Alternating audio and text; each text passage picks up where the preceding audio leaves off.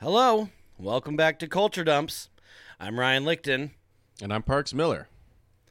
Today we are concluding our Beanie Babies saga here. We've given you more information on Beanie Babies than you could probably get anywhere else, except for the book where we got most of our information from, and that is The Great Beanie Baby Bubble, written by Zach Bissonette. Can't recommend it enough, but where we left you last week, or like previously on Culture Dumps, like kind of a thing. But, Beanie Babies had now been created, released. It was a slow climb. They start developing the idea of retiring them, and then so by purposefully taking beanies out of stores after a certain amount of time, plus the insane perfectionist that Ty Warner was, changing Beanie Babies here and there. He's establishing this collector's market where now there's some that are different, and there's the first version versus the second version. You start seeing the dawn of like true collectors, and price lists are starting to be made. Self-published books like handbooks and guides and all that stuff. And there's a little bit of crime that's happening now, some thefts. They're having to take the labels off of the boxes that they're shipping them in because people are breaking into them. Finally, after they create a website, all that stuff. But where we're really going to start off is right where we left you, basically, which was McDonald's. So they finally, after years of never wanting to do licensing deals, they finally decide to work with McDonald's, becoming the biggest McDonald's toy craze ever. And they did 2 in a row. So we're starting now in 1998 after the McStorm. Let's go. With the McDonald's deal came a tidal wave of new beanie collectors. Beanie Mania was the top story on most news outlets, and the dream of a big score was now widespread. This was not an unreasonable dream, though, as retired beanie prices continued to soar. The general consensus was that Beanie Babies were here to stay and would soon be established as a long-lasting collector's market, which seems silly now, but when you consider the high auction prices of other items such as baseball cards and, Barbies and Hummel figurines, it's easy to, see why someone would think that. There's a lot of stuff that's fucking stupid that's worth a lot of money. So did you have baseball cards? Did you ever get into that? No, I never got into any sports. I did Pokemon cards, which we'll talk about a little bit in this episode. Right, I did Pokemon cards, but I did baseball cards, and now thinking about it, maybe that was a bubble, just being a teenager, not realizing it. Well, no, because baseball cards hold like serious value, and now there's like a trend of like unboxing and stuff like that. But no, baseball cards, there's some that are worth like millions and millions of dollars still, and I guess. But why I don't know. Well, I guess because if it's like Babe Ruth, there's like Mickey Mantle, I could see how like if it's some classic card. Yeah, if it's super old, you know what I mean, like super. Mm-hmm. But yeah, I don't know. There's a thing, and I was just reading that Pokemon cards are getting like they're starting to go through the grading process like they do with like comic books and things like that to like mint versus perfect and all that stuff, and some of them are worth like hundreds of thousands of dollars, and I'm just like, God damn it. But again, if you don't know who to sell them to, they're kind of just worth whatever anyone will give you for them. It's true. It's about knowing the market. It's about spending a lot. You got to spend a lot of time to get the rewards of this. Yeah, and I think Pokemon cards kind of survived in the secondary market because we have baseball cards to look at and comic books, like as reference. Beanie Babies, it's like there's really not like another example of something just like that is still super relevant also, and worth it. And I know that they did, branch off a bit in terms of the McDonald's, but really that's still just Beanie Babies. I mean, there wasn't a show, like Pokemon had a show that kind of hooked a video game. Pikachu was an actual character that you could, relate to and sort of, had a story and things that were happening to the character. And then, of course, the video games were highly successful. So I feel like people kind of might know or have some relationship with Pikachu the way they would with like Sonic or some other animated Mario or Mickey Mouse. Yeah, the Beanie Babies, that's all they are. It's fucking good point. Yeah, that is all they are. There was nothing. It's just like, wait, so like this fucking thing that's not even available at like Toys R Us. They're only in like Hallmarks and gift stores. It's like this. So you're telling me this is worth a shitload of money? Like what the fuck? Like it, and that's why it took a while to catch on. And when it did, the people that were, in on the ground floor, we're going to use that word a lot, and we have in the last episode, it's like they were sitting pretty because they already had all the ones that were now super sought after. As secondary market sales of beanies continued to rake in big profits, it became clear to an elite few that a speculative bubble was forming. A speculative bubble, as explained by economist Robert Shiller, is a situation in which news of price increases spurs investor enthusiasm, which spreads by psychological contagion from person to person, in the process amplifying stories that might justify price increases and bring in a larger and larger class of investors who, despite doubts about the real value of an investment, are drawn to it partly through envy of others' successes and partly through a gambler's excitement. There's a lot there. That's a mouthful. That's a lot. And psychological contagion played at the side stage at Woodstock 99. Little tie in there. Dude, yeah, they were one of the psychological contagion. Yeah, dude. No, totally. But are they rap? Are they metal? Yeah, it's psych, man. Dude, psych cage. But anyways, what basically all that means is when a bubble forms, it's when there are a few stories of people making a lot of money that gets passed around, just word of mouth style. It becomes this myth, and that draws in a class of investors that would normally, do very successful investments or might do it for a living or might have more capital to put into this than, say, your man on the street collector or, the suburban housewives, like the two Beckys we talked about. And so it sets the market on fire because all of a sudden it was, just 100 people that were doing these things. Now there's like people that are super rich throwing in their money and it gets too big for its britches. That's essentially what's happening. So here's a way, depending on your job. Now, maybe with you, Ryan, when you were doing your job and it was a bit more of like a specific type of person, unless you have like a specialized job, if you're working at some sort of job where it's just putting random people together that might not really have like that much in common. Yeah. If the people at your work start talking about it, that's when you know it's too fucking late for you to make money. Yes, on it. Exactly. Because then it's become too common. And it's funny because maybe that's what podcasting is too. Right. Well, you can make a ton of money doing podcasts. I see podcasting more as like being in a band. It's like everyone's in a fucking band, you know what I mean? And it doesn't really, right. It doesn't really mean But you anything. hear about you hear, like last podcast, they make blah, blah, blah, so much. And so then you're like, you just got to get a mic and you just got to... me and my girls, we're gonna have a couple drinks, we're gonna talk about some dicks, and we're gonna talk about serial killers we would fuck. Yeah, exactly. Right. And then we're making money. Yeah, and then you know what, those fucking people that we're just making fun of are the ones that make all the fucking money, and we're here talking about Beanie Babies. But maybe we should have a couple glasses of wine and talk about how hot Ted Bundy is. Well, anyways, the Beanie Baby craze began to reach its ultimate peak in 1998. Suspicion that the bubble would burst began to grow among collectors experts who had seen plenty of fads come and go. In 1998, antique expert Harry Rinker explained that there was no way that a Beanie Baby could retain its value past the peak of the craze because there was no way to account for how many beanies actually existed, and he pointed to hoarding as a reason for this. Again, people are going into these stores, buying up all of them in the hopes that they'll retire one of them, and now they have 6 of these ones that you can't get anymore, so that, and then you start building your investment that way. But the thing is everyone in the country is going and buying all these. Like, everyone has 10 of those and 4 of those, so, but no one knew that. And we'll get into, once they started figuring it out, it's generally due through the internet, but we'll get into that a little bit later. But that guy Rinker, he was on the radio a lot, and he published a lot of articles about, just like slamming Beanie Babies, and a lot of people were mad at him. But other antique collectors were kind of like stoked on him, and they even presented him with like Stinky the Skunk Beanie Baby that was crucified, and they titled the piece "The King of Fools," and it was like all about how everyone's so stupid and we know what's up because like we deal in Hummels and precious moments instead of Beanie Babies. It's kind of a he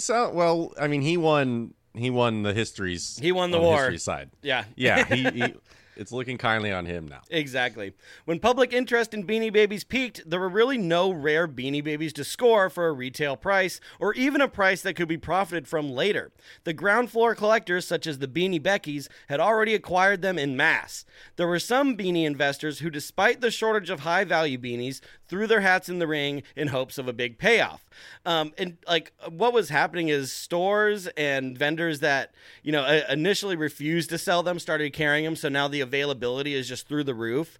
And it's, again, the driving idea isn't that kids really want these. It's that mommy and daddy could put them in the safe and pay for the kids' college with it later. Yeah, this is really shifted. And I mean, I think that probably in 98 is probably when I had a couple, just because, you know, I had a lot. They were cute or whatever, but I definitely wasn't cognizant of the money. So like while me and my friends just had a couple to play with, there's like adults like sweating over these things. And I'm just completely oblivious. Definitely. And, you know, the stores that began carrying them, they thought, well, we'll be able to hang on to a few, and then when those get retired, we'll be able to sell them, you know, behind the counter. But again, the increasing availability starts decreasing the secondary market price. But a good example... You know what I remember, though? Yeah. Sorry. No, yeah. I remember they were really fun to throw. Well, they're beanbags. That's what you do with them. Yeah. You could just chuck them hard. Dude, anyway. I bought like as many Princess Diana Beanie Babies I could on eBay that if they were under like $10. So I have like 8 of them or something, you know, enough to cover my nude body in a tasteful photo if I wanted. But that's Patreon, folks. New Patreon. Yeah. Yeah, onlybeanies.com. But I was thinking, like, when I'm super rich and I have like a giant mansion in my yard with my cornhole game, I'm going to use these Princess Diana Beanie Babies as the beanbags, and that's going to be like my flex. Like, just like throwing them around in the backyard like they're nothing, just fucking raining Princess Diana bears. But one guy in particular, Brian Wallows, founded a website called wallows.com, and he took out full-page ads in the most popular Beanie Baby publications and helped broker deals for collectors trying to sell their rare beanies, and in some instances, he would just purchase the collections outright to resell them on his website. One example that made him somewhat of a beanie legend was when he bought 1,000 Princess Diana bears with a $100,000 cashier's check. That's just insane. But Wallows realized that he was coming into the beanie game rather late and recognized that at any moment... Whoops. Yeah, exactly. But he was smart. He realized that at any moment the value of his vast stock could drop drastically. So he included a fine print warning on his website's ads that stated, "Please note, prices may go up or down due to the extremely volatile nature of the beanie business," which is the street term for dealing in Thai Beanie Babies. The beanie business, baby. While he knew he was taking a risk, he still hoarded several choice beanies for himself for a long-term investment. That, of course, that never paid off. They weren't worth anything, and he basically lost everything, but he was smart enough to put a little bit aside into his new business, which is trading cards featuring prominent porn stars. Like, that was his, like, mastermind business. Probably not worth a lot of money, but I could see that being some collector item. Yeah, well, it's more. I'd rather look at those than like a fucking Beanie Baby sitting on my shelf all day. It's interesting. Now, are you allowed to have both? Can you have the beanies kind of propping up your favorite porn star and angled on your dresser so it's looking at you directly? I don't think that's even fucked up because, as we've discovered, you know, beanies are no longer a children's toy. It's an adult toy. Yeah. They could sell them in an adult toy store, if you will. So you're saying there could be like a beanie fleshlight comeback. Easy. Little weenie beanies. Yeah, weenie beanie. There you go. Exactly. Jesus. Yeah, we've really gone beanie fucking crazy. It's just flowing out today. Another example of a late-in-the-game collector was Chris Robinson. Robinson had starred on the soap opera General Hospital throughout the 70s and 80s and became interested in Beanie Babies after his son had pointed them out to him while shopping. The store owner explained the value of retired beanies, citing their gradual but relatively quick growth as reason to believe that they were a worthwhile investment. Robinson was hooked. After getting his entire family wrapped up in the frenzy, he eventually bankrupted himself, having spent upwards of $100,000 on Beanie Babies, and he meticulously categorized them and sorted them in a style that would impress Ty Warner himself. The problem was the value of all these beanies that he acquired during this short amount of time were about to just plummet. And, you know, there's stories from his family, where when Teeny Beanies came out, they would take all the kids' friends and they'd go to all these McDonald's, and they weren't sending the food back. They were like, no, give us the whole Happy Meal. And these kids like would just gorge themselves on Happy Meals. And one of the kids like got really sick and just like barfed everywhere one time, just like sweatshopping Happy Meals down, trying to get the Teeny Beanies.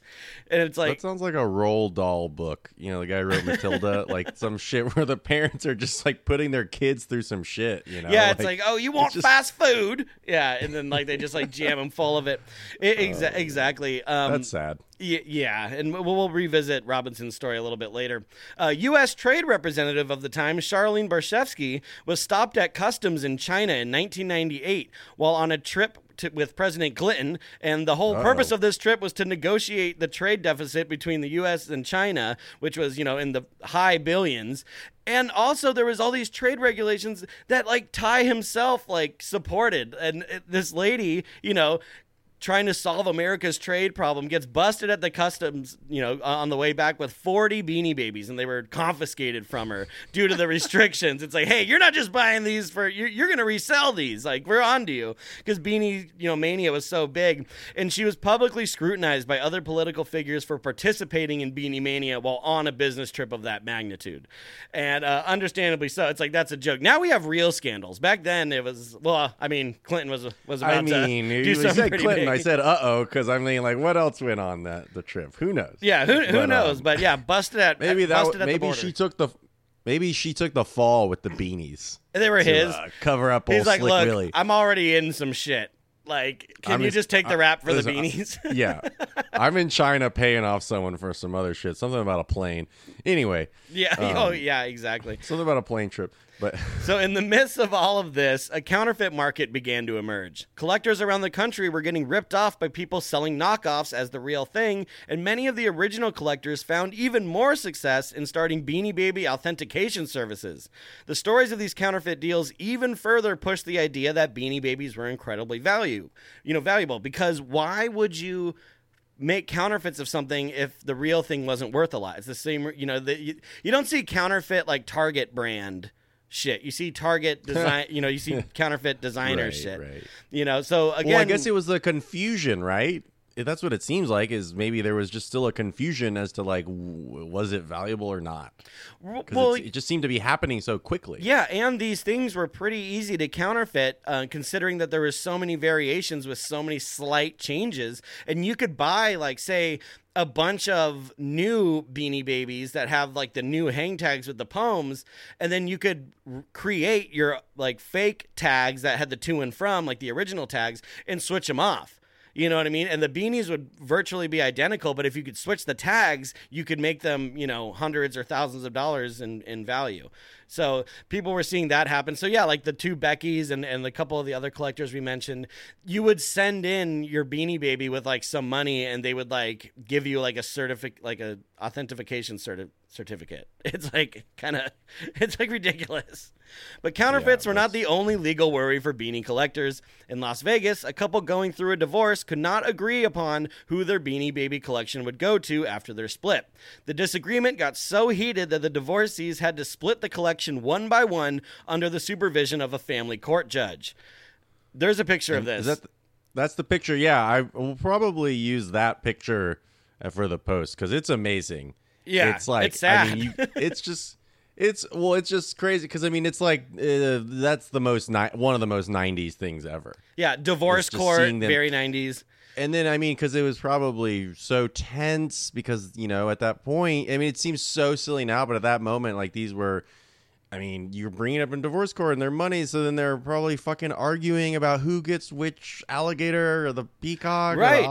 Right, and to prove, and at least, and the only reason why the court even entertained that is because there were these published price lists out and these like guidebooks to the value and the perceived, growth of these things. So you could, put a price tag on a stack of beanies and be like, well, it really isn't fair for you to take all these because they could make you $100,000 altogether. So yes, we do need to have these split amongst you guys as common property or what have you. But that's not even that crazy. There was also the case of 29-year-old Jeff White from West Virginia, who after starting his own Beanie Baby business alongside his other criminal enterprises like selling meth and weed and pills and other stuff, murdered Harry Simmons over what essentially boiled down to a $200 Beanie Baby dispute. That's what we were waiting for. That's what I was waiting for. You wanted blood. I wanted blood spilled over a beanie. Yeah, well, I mean, this isn't the only time. I mean, but this is the main one. And, if you're familiar with the film The Wild and Wonderful Whites of West Virginia, or Wonderful Wild Whites of West Virginia, one of those two, about the White family, a.k.a. Jesco White, the dancing outlaw, this guy specifically in his interview was like, I'm not part of that White family. They're more of a circus show. My family's actually really violent and like criminals. It's like, yeah, like and what? It's like, okay, like cool. They're doing meth in Virginia and we're stabbing each other Weird over flex. Beanie Babies. Yeah, exactly. And meth. So White had borrowed the money from Simmons in order to purchase Beanie Babies that he was going to then flip pretty quickly because that's what he was doing. And Simmons was like, okay, I know you're good for it because I'm hearing that you're selling all these Beanie Babies. So here's $200. Well, one thing led to another, one drunken night after one drunken night, party. The $200 is gone. White can't pay it back. Simmons is after him, and White goes to confront him to like work it out in whatever which way. One thing leads to another, and he shoots the guy dead at his workplace. So he gets sent to prison, and while in prison, he commits a slew of other crimes, like starts fights, starts gassing the COs, which gassing is like it's a prison term. It's when you like piss or shit in a cup and then like splash it on someone. So he was doing that kind of stuff and being put in solitary confinement to like get a rep because everyone was calling him the Beanie Baby Killer. And he's like, I got to be like fucking crazy if I'm going to, work past that. Even though the Beanie Baby Killer is like kind of badass. It's something unsettling about it. If he was like a cannibal and he was like the Beanie Baby Killer. Why would those two things be put together? And then also, if you are willing to kill over a Beanie Baby, imagine what he would do for like $1,000. Yeah. Jesus. Or a hamburger. Yeah, so. It's out of control. And there was also an armed robbery in Sherman Oaks, California for about $5,000 worth of Beanie Babies. Everyone hit the floor, bash open the cases, steal the Beanie Babies. Just so, things are really starting to, it's in full swing 100% at this point. There's nothing left that's going to make it bigger. And this is, again, because I know I'm trying to find whatever way. I'm still obsessed with The Sopranos, watched for the first time this year. And basically, this thing kind of dies before the show starts. Because if it had gone on a little longer, they would have had some Beanie Baby shit. I think Tony would have, he would have jacked the van of beanies. Yeah, but it just like not quite. Just missed it. Anyway. Yeah. I know. Instead, they were stealing truckloads of DVD players. That's a first season reference. They did talk about Pokemon cards. It's true. They did. Now, Ty began retiring more and more beanies, causing an immense surge of sales. In May of 1998, it was announced that 28 Beanie Babies would be retired. This came at a time when the amount of collectors was at an all-time high. By then, the vast majority of Beanie Baby collectors and sellers had only been involved for about a year. Ty Inc. sales for 1998 exceeded $1.3 billion. And this is just he's just selling for the whatever, the retail, right? The $5-6. Yes, yeah. Ty Inc.'s profits in no way are affected by collector market at all. That is incredible. And it's incredible that he's just, he's participating, but then he's not, to our knowledge, benefiting. Or, I guess on top, it doesn't seem like he's actually participating in any kind of this market stuff. Right. Here and there, maybe. Could. Well, here and there, maybe it seemed like he was like retiring things like in order, because he knew if he could make them more valuable to the collectors, they would sell more in the stores, and clear out room for more inventory, get reorders in. But he really wasn't doing that because he kind of despised these people as like taking his creation into their own hands because he was such an egomaniac that he saw it as like people getting rich off of him, even though it literally had nothing to do with him.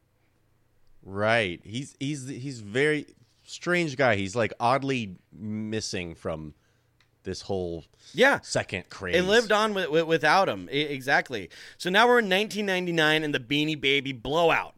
With only 40 of 200 kinds of Beanie Babies available for sale at retailers, the demand for retired beanies was at its height, but not from the people looking to buy them for their collection. Most of the demand stemmed from people wanting to cash in on the trend.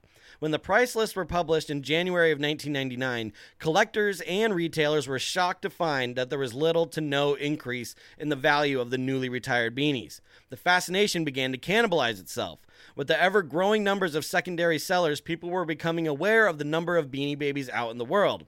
eBay, which originally helped grow the Beanie Bubble, now gave buyers and sellers insight into just how many people were buying and selling them and at what prices. You can now see in real time on eBay, it's like, this bear or this camel or whatever, there's only 2 of them and they're about $500.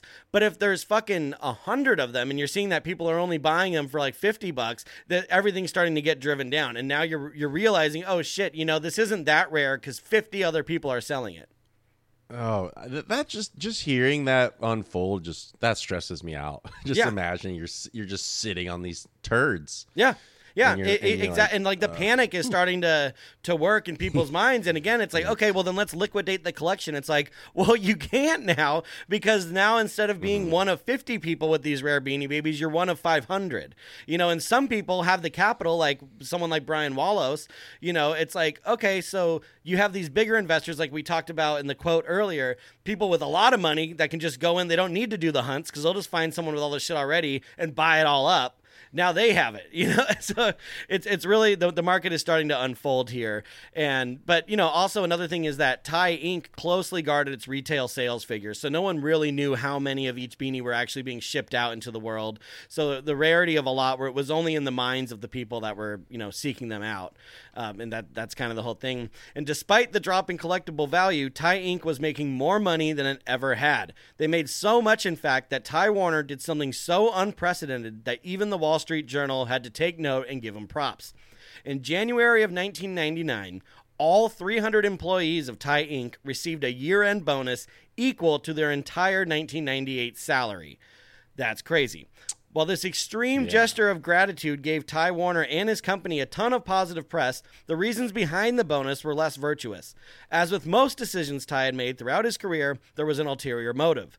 The only reason Ty approved these bonuses was to pat himself on the back and show off to his competitors, who by this time he was running laps around financially. Not only did Ty Inc. outsell every other toy company, but they had made enough to literally double the yearly salary of every employee. So it's these fucking egomaniacs, man. Right. God, it's kind of damn. Insulting, right? Like it is. Don't get me wrong. That is an amazing thing. No. And I'm sure that really altered the lives in a positive way for everyone that busted their ass at that company. But it's almost kind of insulting because he's just doing it till it's like, oh yeah, here, like money will make you happy because you don't have that much. Like that's how it comes off. Right. That's like sort of an equivalent of just like throwing money in the air and just watching, Yeah, and it's like, guess what I did for my employees? Like, and it creates animosity amongst the employees of other majors like Mattel. Like if you're working at Mattel and you get your Christmas bonus, you're like, oh, that's great, I got $2,500. You're like, wow, Ty fucking literally would have given me my 50,000 or whatever the fuck it is that you made. So right. That was a huge thing, but that wasn't it. He also had exclusive bears made that were only given out to employees, like Beanie Baby bears, and the bears were always kind of the most valuable because they were, all the other animals were kind of just the animal. The bears all represented something else, so they were quite popular amongst the collectors. But these exclusive employee bears were being sold on eBay for thousands of dollars. They were some of the most coveted Beanie Babies ever, and Ty knew that. So when he would make these for his employees, it's like, yes, I doubled your salary, but also here's basically a $3,000 Beanie Baby, that you could all sell. And he did that several times. He wasn't watching them see who sold it and then sacking him later. He did it intentionally. Okay. Like, why would they want to fucking keep that shit? It's like that was kind of the thing. Well, good on him. He's got like one check on the pro side. On good guy on good guy Ty. Well, we might talk about some other nice things that he's done at the very end of this fucking thing because there's a lot of shit to wade through. But another thing, another bear that he made was to commemorate each year that they made $1 billion. There was 2 years where Ty Inc. made $1 billion, so he made a billionaire bear. And at one time there was an annual company picnic, and that's where he presented everyone with this billionaire bear. And there were fucking collectors staked out around the park with thousands of dollars in cash in hand approaching these people like ticket scalpers. Like, hey man, did you get a bear? Did you get a bear? And those ones, the ones from that picnic, the billionaire bear, the second one, they sold for an average of $5,000 at this time. So it's, there's a lot of money being thrown around. Ooh. And with collectors' focus being on either completing their collections, that is to own every Beanie Baby, or to obtain the most desirable beanies, Ty Inc.'s January of 1999 release of 24 new Beanie Babies was not a welcomed event. The company soon saw a significant drop in their wholesale orders. Stores were not interested in carrying new beanies because customers were mostly going for rarities, and common beanies were collecting dust on the shelves. The effect of the new launch was felt online as well. By May of 1999, there were approximately 79,000 listings for Beanie Babies on eBay, making it very clear that there were far more people selling them than there were buying them. It's what we were mentioning earlier. But 79,000, it's like, yes, these aren't worth anything. Even if you do the math, there was 200 Beanie Babies total at this time, 79,000 listings. There's multiples of virtually every Beanie Baby being sold, really exposing the fact that this was a mass-produced, product that really didn't hold the weight that we thought it did. In May of 1999, actually saw the third and final McDonald's Beanie Baby promotion, but this time there were no lines, no phone calls, no demand. There were simply too many Beanie Babies in the world. Ty Inc. began feeling the pressure, and soon sales reps began pushing for the sales of other Ty products, sometimes even withholding beanie shipments unless other products were ordered as well. Because they made like Monstas, I think one of them was called, and they had different lines of things that weren't the Beanie Babies, but they were super unpopular. It was more just like filler on the shelf on your Ty display. They make face masks now, I saw. They make slippers now. They make all kinds of shit now. They make Beanie Boos, is what, not like booze like drinking. They're called Beanie Boos, and they have big eyes. They sell them at the market. I perked up. Yeah. Like a beanie, like a koozie maybe. Maybe a koozie. Oh, yeah. Maybe we'll take my vast Beanie Baby collection and make koozies out of them, and that's how we'll make the money back. Or, folks, if you sign up to our $19.99 tier on Patreon, I will send you a fucking Beanie Baby, okay? I will send you one Beanie Baby for doing that. You heard it. Yeah, you so heard you it. could You heard it. You could potentially get rich from subscribing to our Patreon. Now, where was Ty during all of this? Ty Warner, we know, lives this complicated life full of harsh memories from growing up in a very unstable environment and being this eccentric perfectionist with plastic surgeries and stalking and all this stuff. We know he's in a relationship with a woman named Faith McGowan who has 2 daughters, and they're all kind of living together. But let's get into what he was doing during this bursting period of time here. As the speculative bubble he created began to burst, Ty Warner's personal life also grew more complicated. It was Christmas Eve of 1998 when Ty's girlfriend, Faith McGowan, was preparing a quiet night in for her and her toy mogul boyfriend, who by this time had given her an engagement ring but never actually asked her to marry him. She grew concerned when Ty had not arrived when he told her he would, nor did he call to explain. She was unable to reach him by phone, so she stopped by his office and discovered he was not there. Then it struck her. Ty's ex-girlfriend and current business partner, Patricia Roche, a.k.a. Patty the Platypus, was in town visiting family.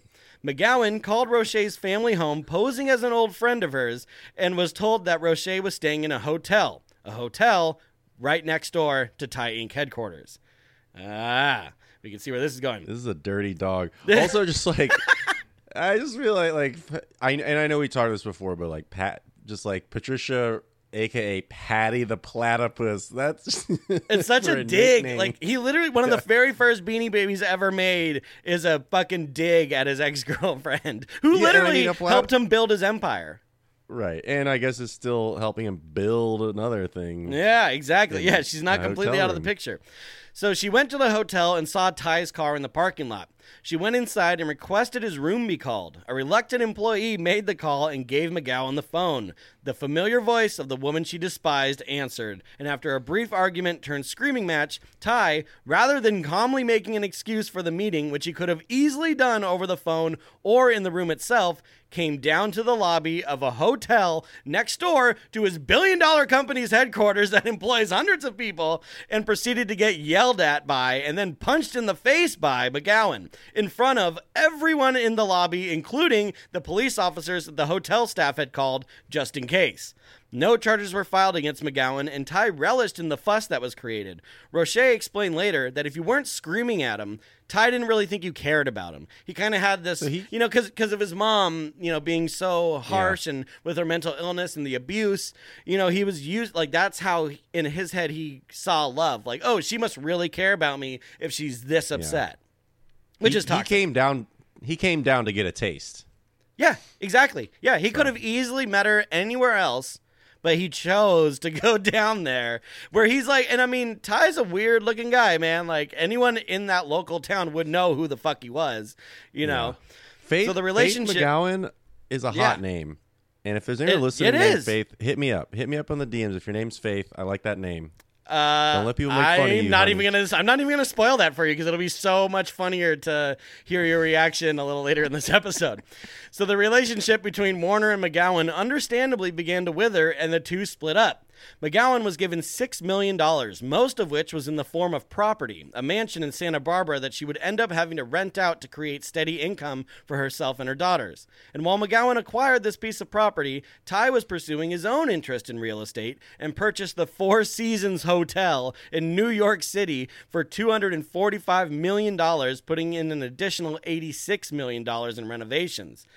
Fucking crazy. And it's also worth noting that Roche, she's a millionaire a bunch of times over from working for Ty and keeping that relationship. Even though it was strenuous, even though she would berate him all the time, hated the guy, she was still making a lot of money. Whereas McGowan was just his girlfriend, so she wasn't on any kind of payroll or anything like that.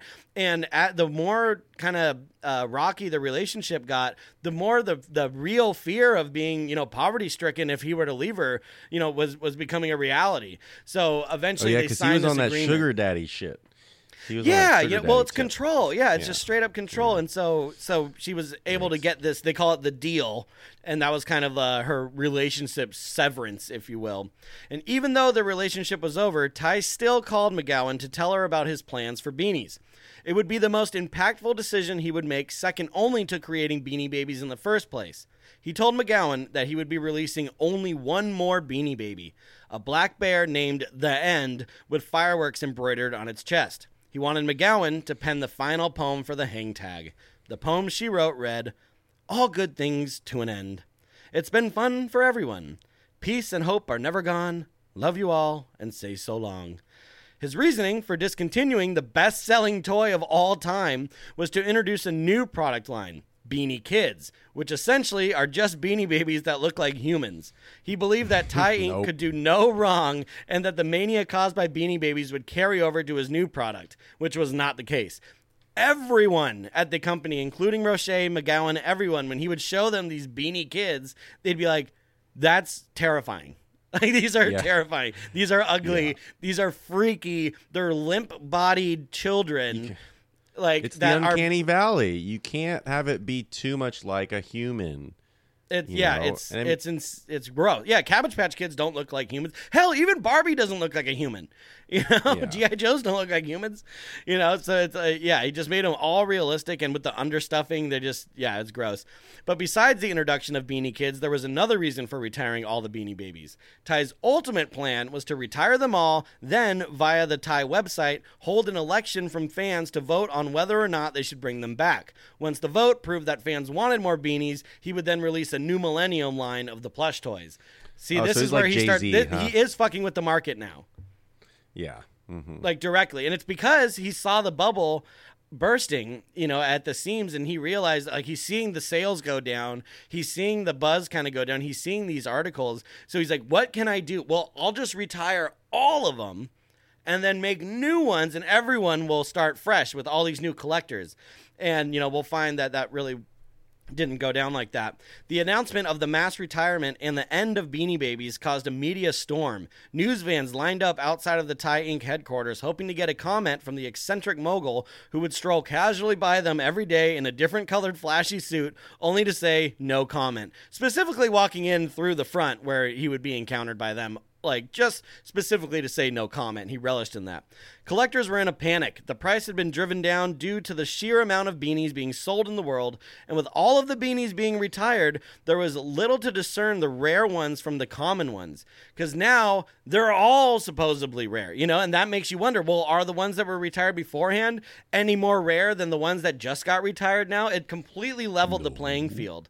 No. And business journalists, they speculated that this decision was made to push sales because Pokemon cards were taking over this kind of secondary market interest. The Pokemon cards. Enter Sopranos. Anyway. Yes, exactly. Well, and also the kids that were, very like young enough to enjoy a plush toy by this time, were, because Beanie Babies, were rising up through the 90s.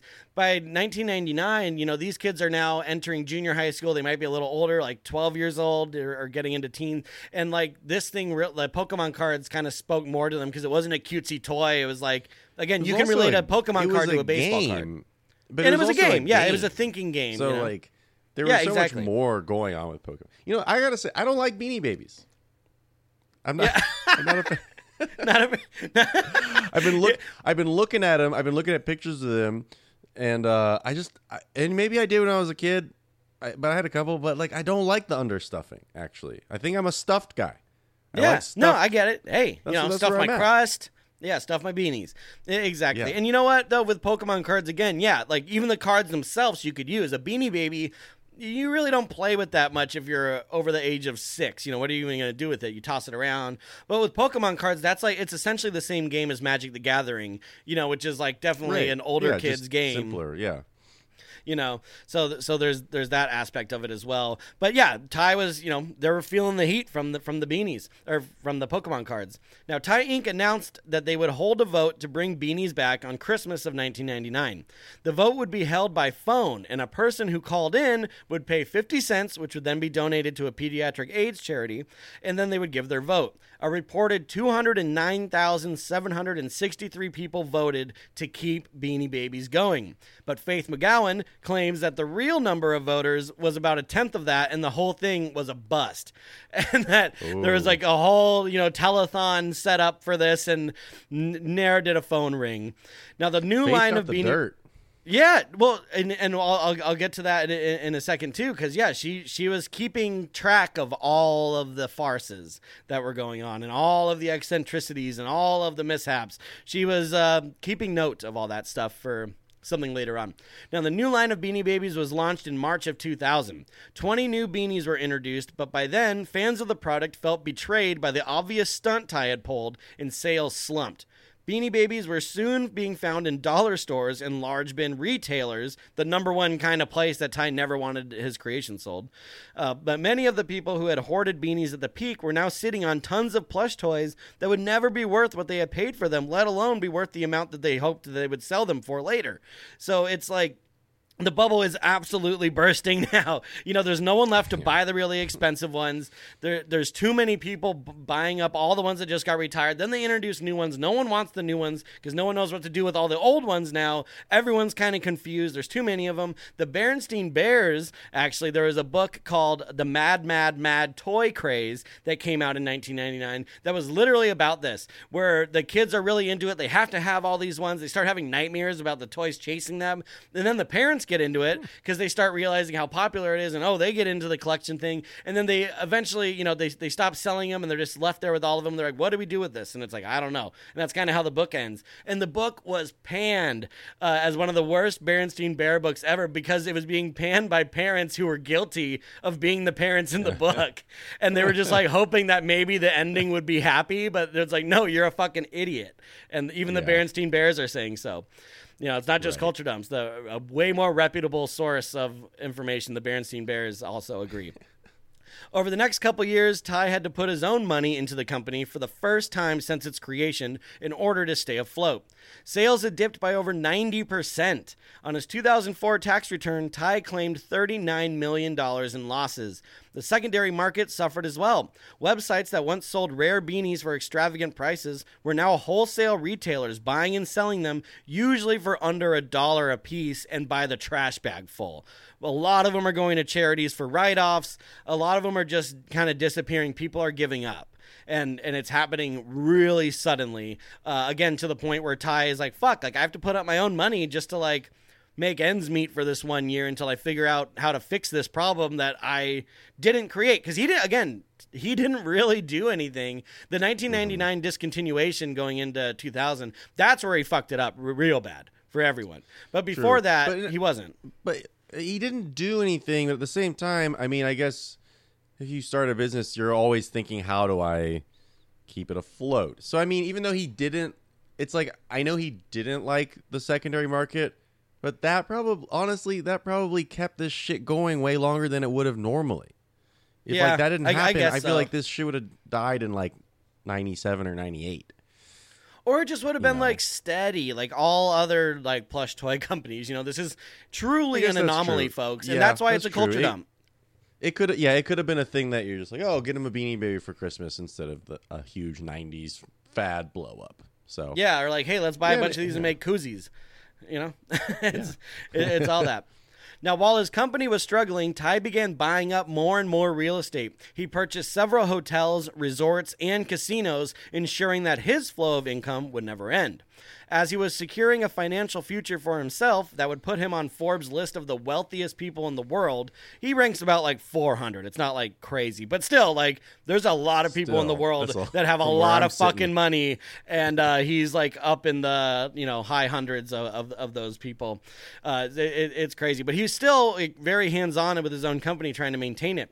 He created several new lines of products, most of which lasted only a few years before their discontinuation. Note, discontinuation, not retirement, because they couldn't afford to keep making them, and no one cared enough if they announced that one would be retired. It just wasn't working like that anymore.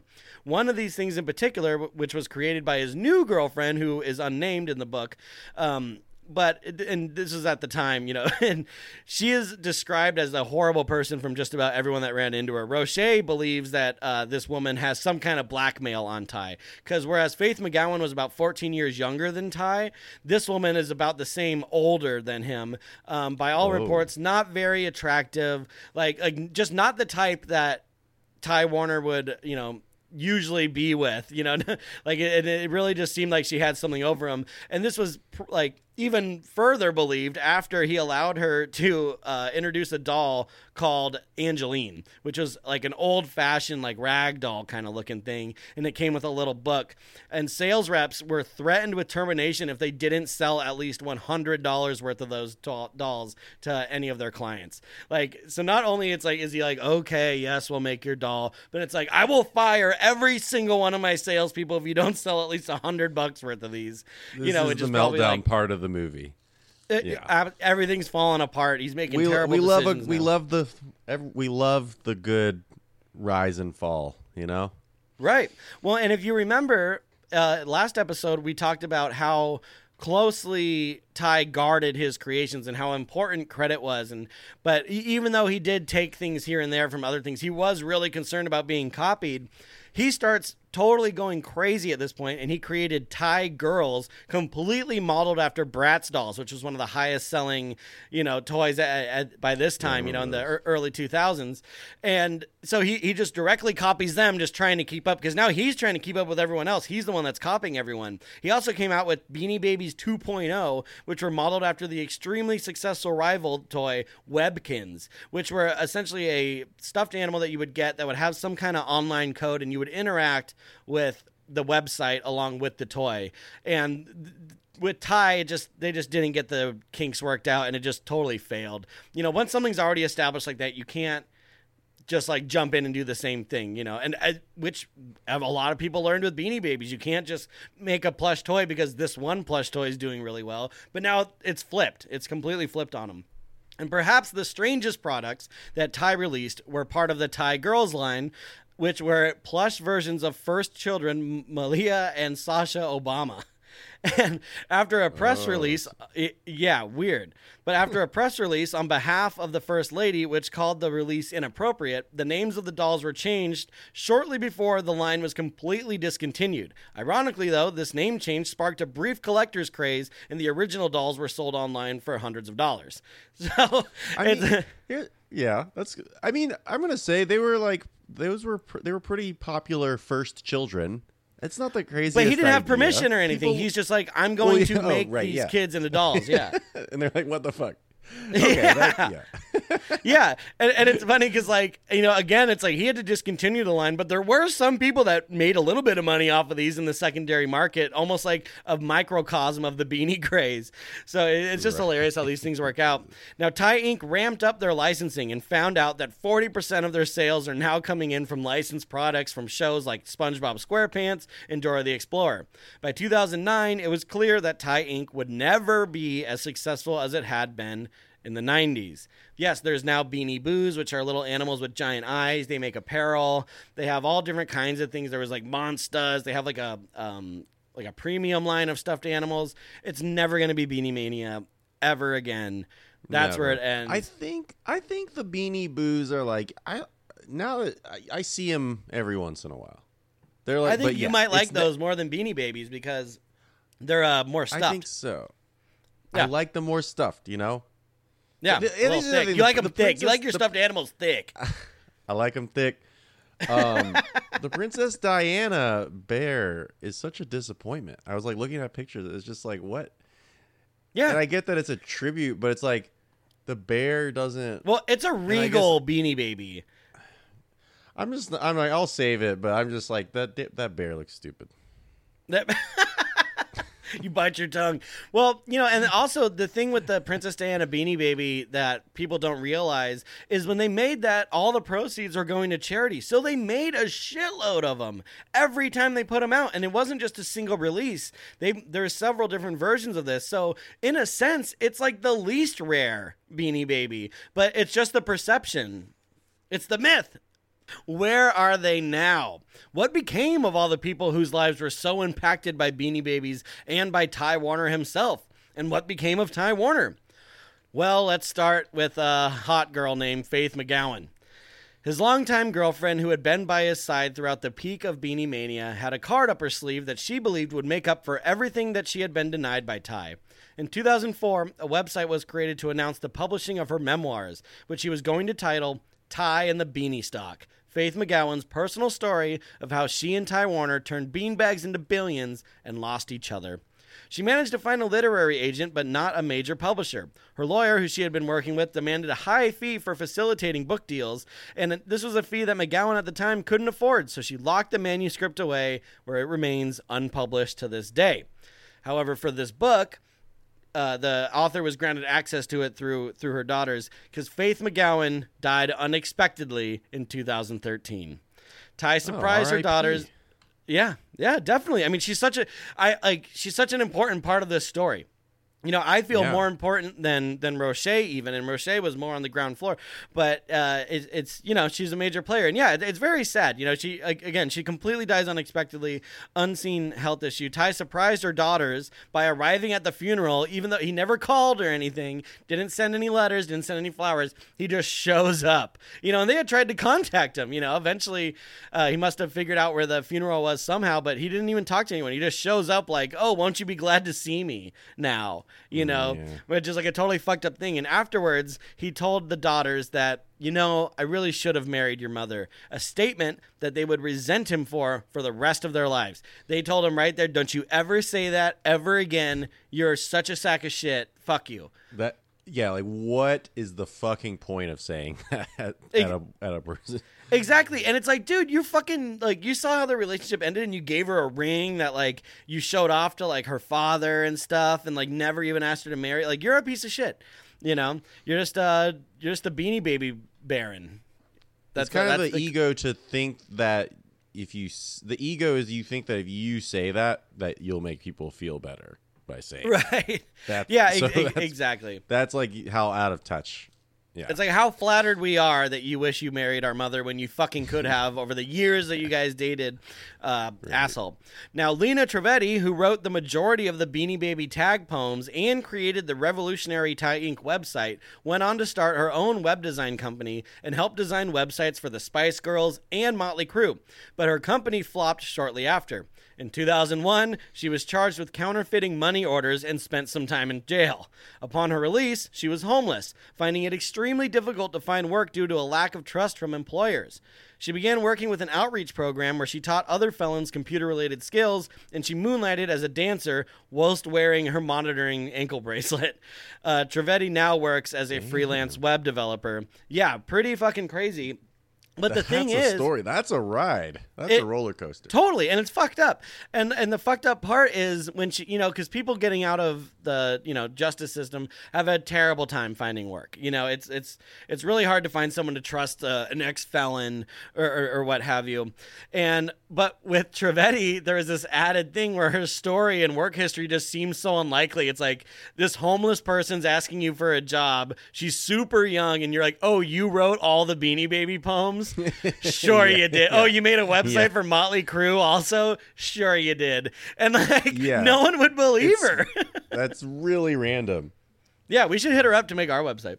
But I just think dude, it's like no one's believing her. And again, it's like that career history is so colorful that I don't even blame some of these people for not believing her. I've never associated Motley Crue and Spice Girls together, but now I think about their websites theoretically in 2001.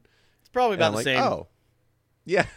Yeah, it's virtually identical. Textures, a lot of graphic textures. Yeah, just change the text color from red and black to pink and white. Now, Patricia Roche, who had been with Ty at the start of Ty Inc., who helped make him a billionaire and in turn became a multimillionaire herself, left the company in 2004. The endless bickering paired with the decline of sales prompted their split. At the final meeting, which Ty didn't even want to show up to, by the way, she sat in his office and said, no, I'll wait, to the person that said, oh, he wasn't coming in today. He left this for you. She's like, no, you're not going to do that to me. Fucking you asshole. And she waited, and eventually he saw, I think he was even in the office the whole time. Okay, the jig is up. She knows I'm fucking here, kind of a thing. And she said, thank you for 20 years. You're a bastard, and I hope to God I never see you again. That's a quote. Damn. Yeah. Roche's a badass. Burn. She gave Warner a what for. And she ended up getting married, and I guess Ty sent her a card, not a gift or anything, but it was oh, I'm so proud of you. We went through so much together. Congratulations on getting married. I hope you're the best. And she stood there with her friends and jokingly shook the card out like she was waiting for money to fall out of it. And everyone kind of laughed at what an empty gesture that letter was. Now, the ex-soap opera star turned beanie hoarder Chris Robinson is still sitting on his over $100,000 worth of Beanie Babies, but his son released an independent documentary for college about the whole story, which is titled "Bankrupt by Beanies." That's available on YouTube. Highly recommend it. We've also posted the link to our Patreon in the research section. Many of the I watched that. Yeah, you saw that. That's the guy. Yeah, he's got a lot of fucking Beanie Babies, that shit's fucked up, man. That shit's fucked up. It's sad. Yeah. It's sad when, it's like the depression, it's like, brother, can you spare a dime? But Beanie Babies, it's not like a market crash or anything. It's like people, and then, one of the things that they mention in the book that, the Great Beanie Baby Bubble is that these are a physical thing that you could see. If you lose all your money in the stocks, or if you lose all your money in, gambling or something, you don't see it. You know what I mean? With Beanie Babies, you're looking at this pile of things that you bought that are now worthless, and they stare back at you because they have eyes, and you're just having to deal. Staring at you with those empty eyes. And those dude, one guy took his wife's she had 300 Beanie Babies. He takes them out in the yard and sets them on fire after the big drop in 2002 or something, because he was like, I'm fucking just sick of them. I'm sick of them being here. Yeah. Fuck this. And she was upset. I feel you, man. I'm sick of them too. Yeah. 3 episodes, dude. 3 fucking episodes. Now, stupid beanies. It's okay. It's almost over, and I still have a couple bombs to drop, some beanie bombs.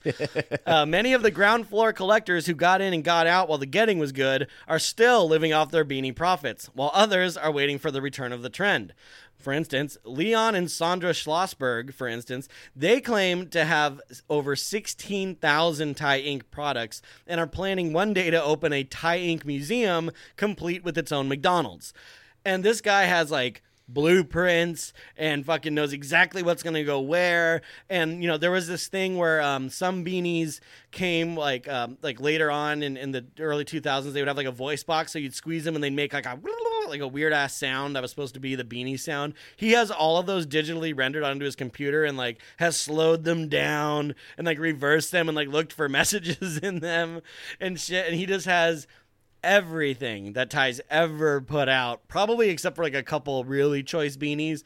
But yeah, I would go to that. I would go to that fucking museum. I went to the McDonald's museum in San Bernardino. It's literally just a museum of McDonald's merchandise. It's incredible. Yeah, it's incredible. It's absolutely amazing. But yeah, I would go that. But then there was this other guy who he was a teenager and he used all of his first job money to buy beanies, when he was in junior high and high school at the height, and he was saving them, thinking that, again, like, oh, I'll sell all these.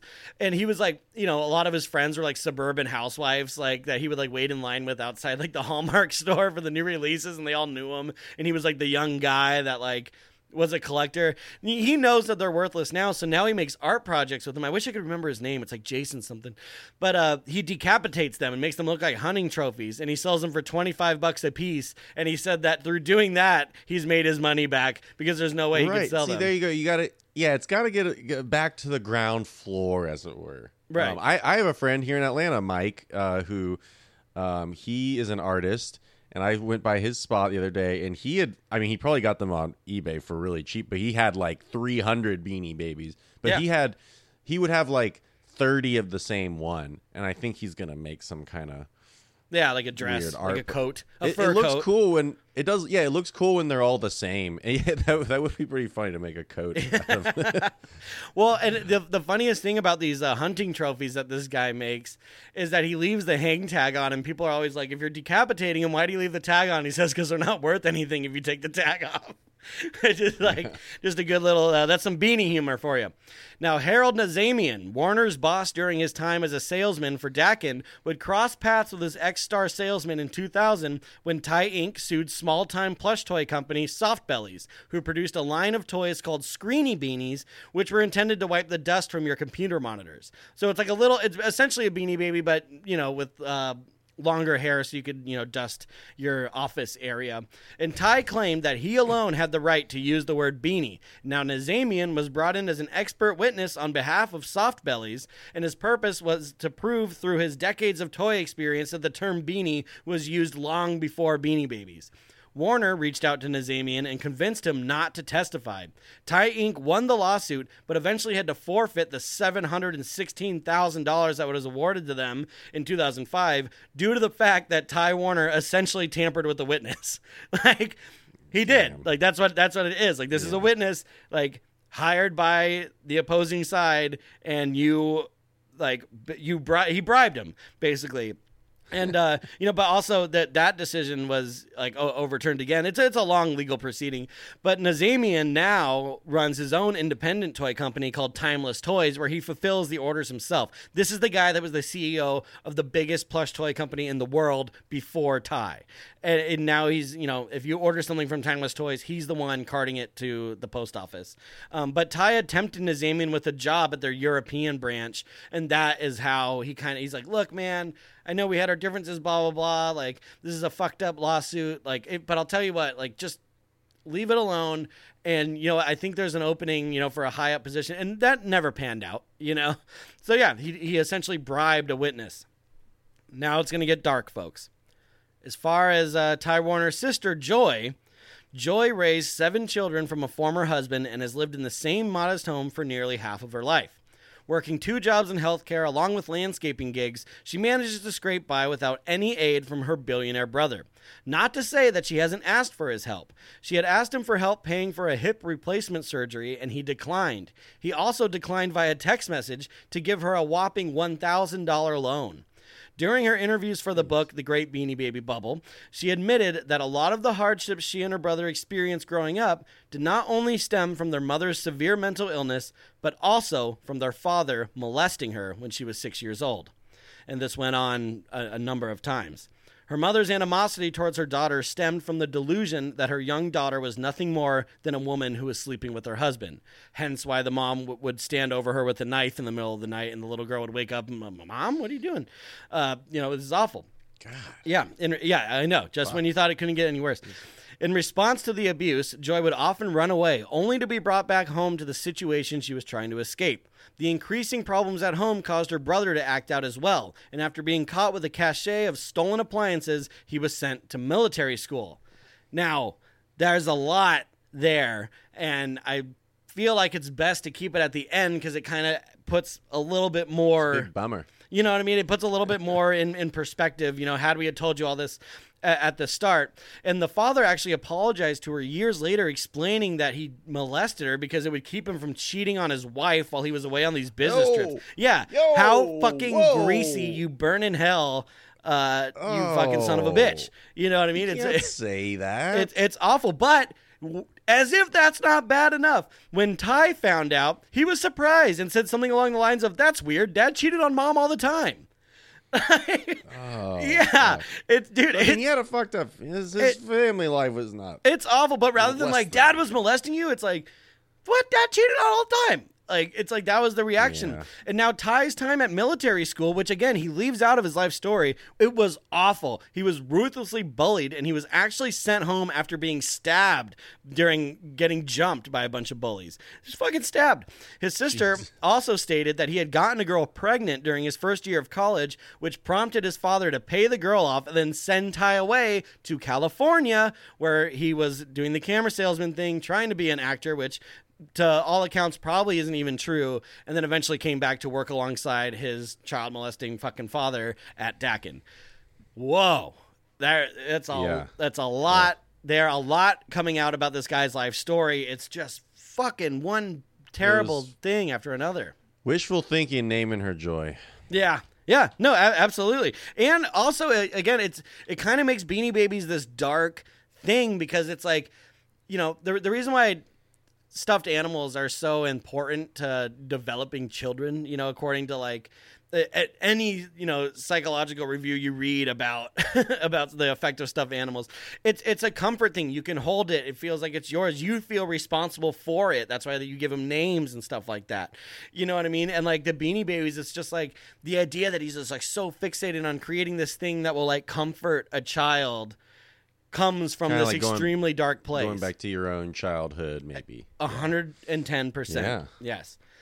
Now for the man behind the beanie himself, Ty Warner. On September 18th, 2013, Ty was charged with tax evasion. It came to light that he had an offshore bank account which held over $100 million. Even though Warner had pled guilty and agreed to pay $53.5 million in civil penalties, he still faced a considerable amount of prison time. In January of 2014, Ty Warner was sentenced to 2 years of probation and 500 hours. I almost said 500 years and 500 years of community service. 500 hours of community service. And Warner had used his troubled upbringing as well as his charitable donations as the reasons why he did not deserve this surprisingly lenient punishment. He was still trying, like, he basically, you know, dodged a bullet, you know, missing prison time for, like, people with way less money were going down for this at this period in time. This is a lot of new laws were changing as far as offshore bank accounts, and he really could have, but, you know, he's super fucking rich. But, and again, yeah, like, to bring up, like, all that fucked up shit about your family as, like, a reason why you should be let off the hook for, like, hoarding your cash, like it's not like you fucking, you know, broke, like, you know what I mean? It's like that barely even works with like a violent criminal that is 100% acting out as a direct result of their drama. And you think someone's going to give you a break because you're a fucking billionaire that hit $100 million? Fuck you. You know, and fuck you, Ty Warner. Yeah, exactly. Fuck you, Ty Warner. That's what this episode, you know, should be called.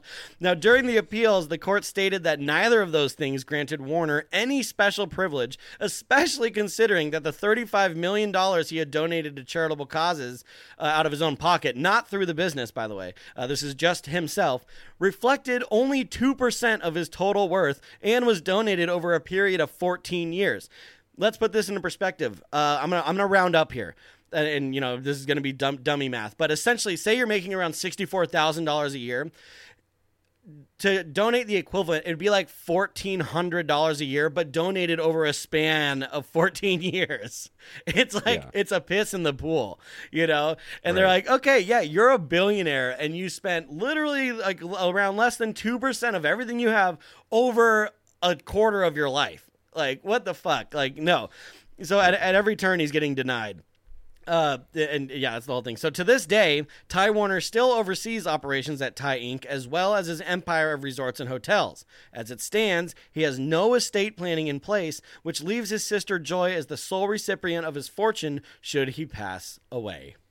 I mean, I guess that's kind of something, right? I mean, What about Possibly. Faith's daughters? What about anyone that helped him along the way? What about the Sure. like, you know, he's like, if you're Well, that yeah, but rich, he's gotta, if you're that he's rich gotta and kick there's something to his sister. yeah, well, I mean, That's- yes, I mean, trust me. I mean, again, you could get 2% of what that guy is worth, and that's back then. You know, he's running resorts and shit now. It's like you could get 2% and be set way beyond the rest of your life. No, he should have. Yeah, he should have an estate. You know, and it's like, and it'd be so easy just to hire someone to fucking do it. But I feel like maybe there's an ego thing where it's like, I'll never die, or like, I don't want to give this shit away. Just let it go in the wind, you know, whenever. But that's Beanie Babies, folks. What does it all mean? What does it all mean? I guess it means that even the cutest of toys can harbor bad intentions and dark secrets. Money and dreams of wealth are poisonous, and they can entrance even the most humble of the suburban housewives. Get in while the getting is good, and get out when there's a trend like this. It's happening right now. We talked about it, NFTs Wink, wink. and stuff. Like, yeah, NFTs, y'all. get in right now, because at any time, this whole thing could explode when everyone realizes that this is bullshit. You know? Nothing lasts forever, and if it seems too good to be true, it is. So get in and get out.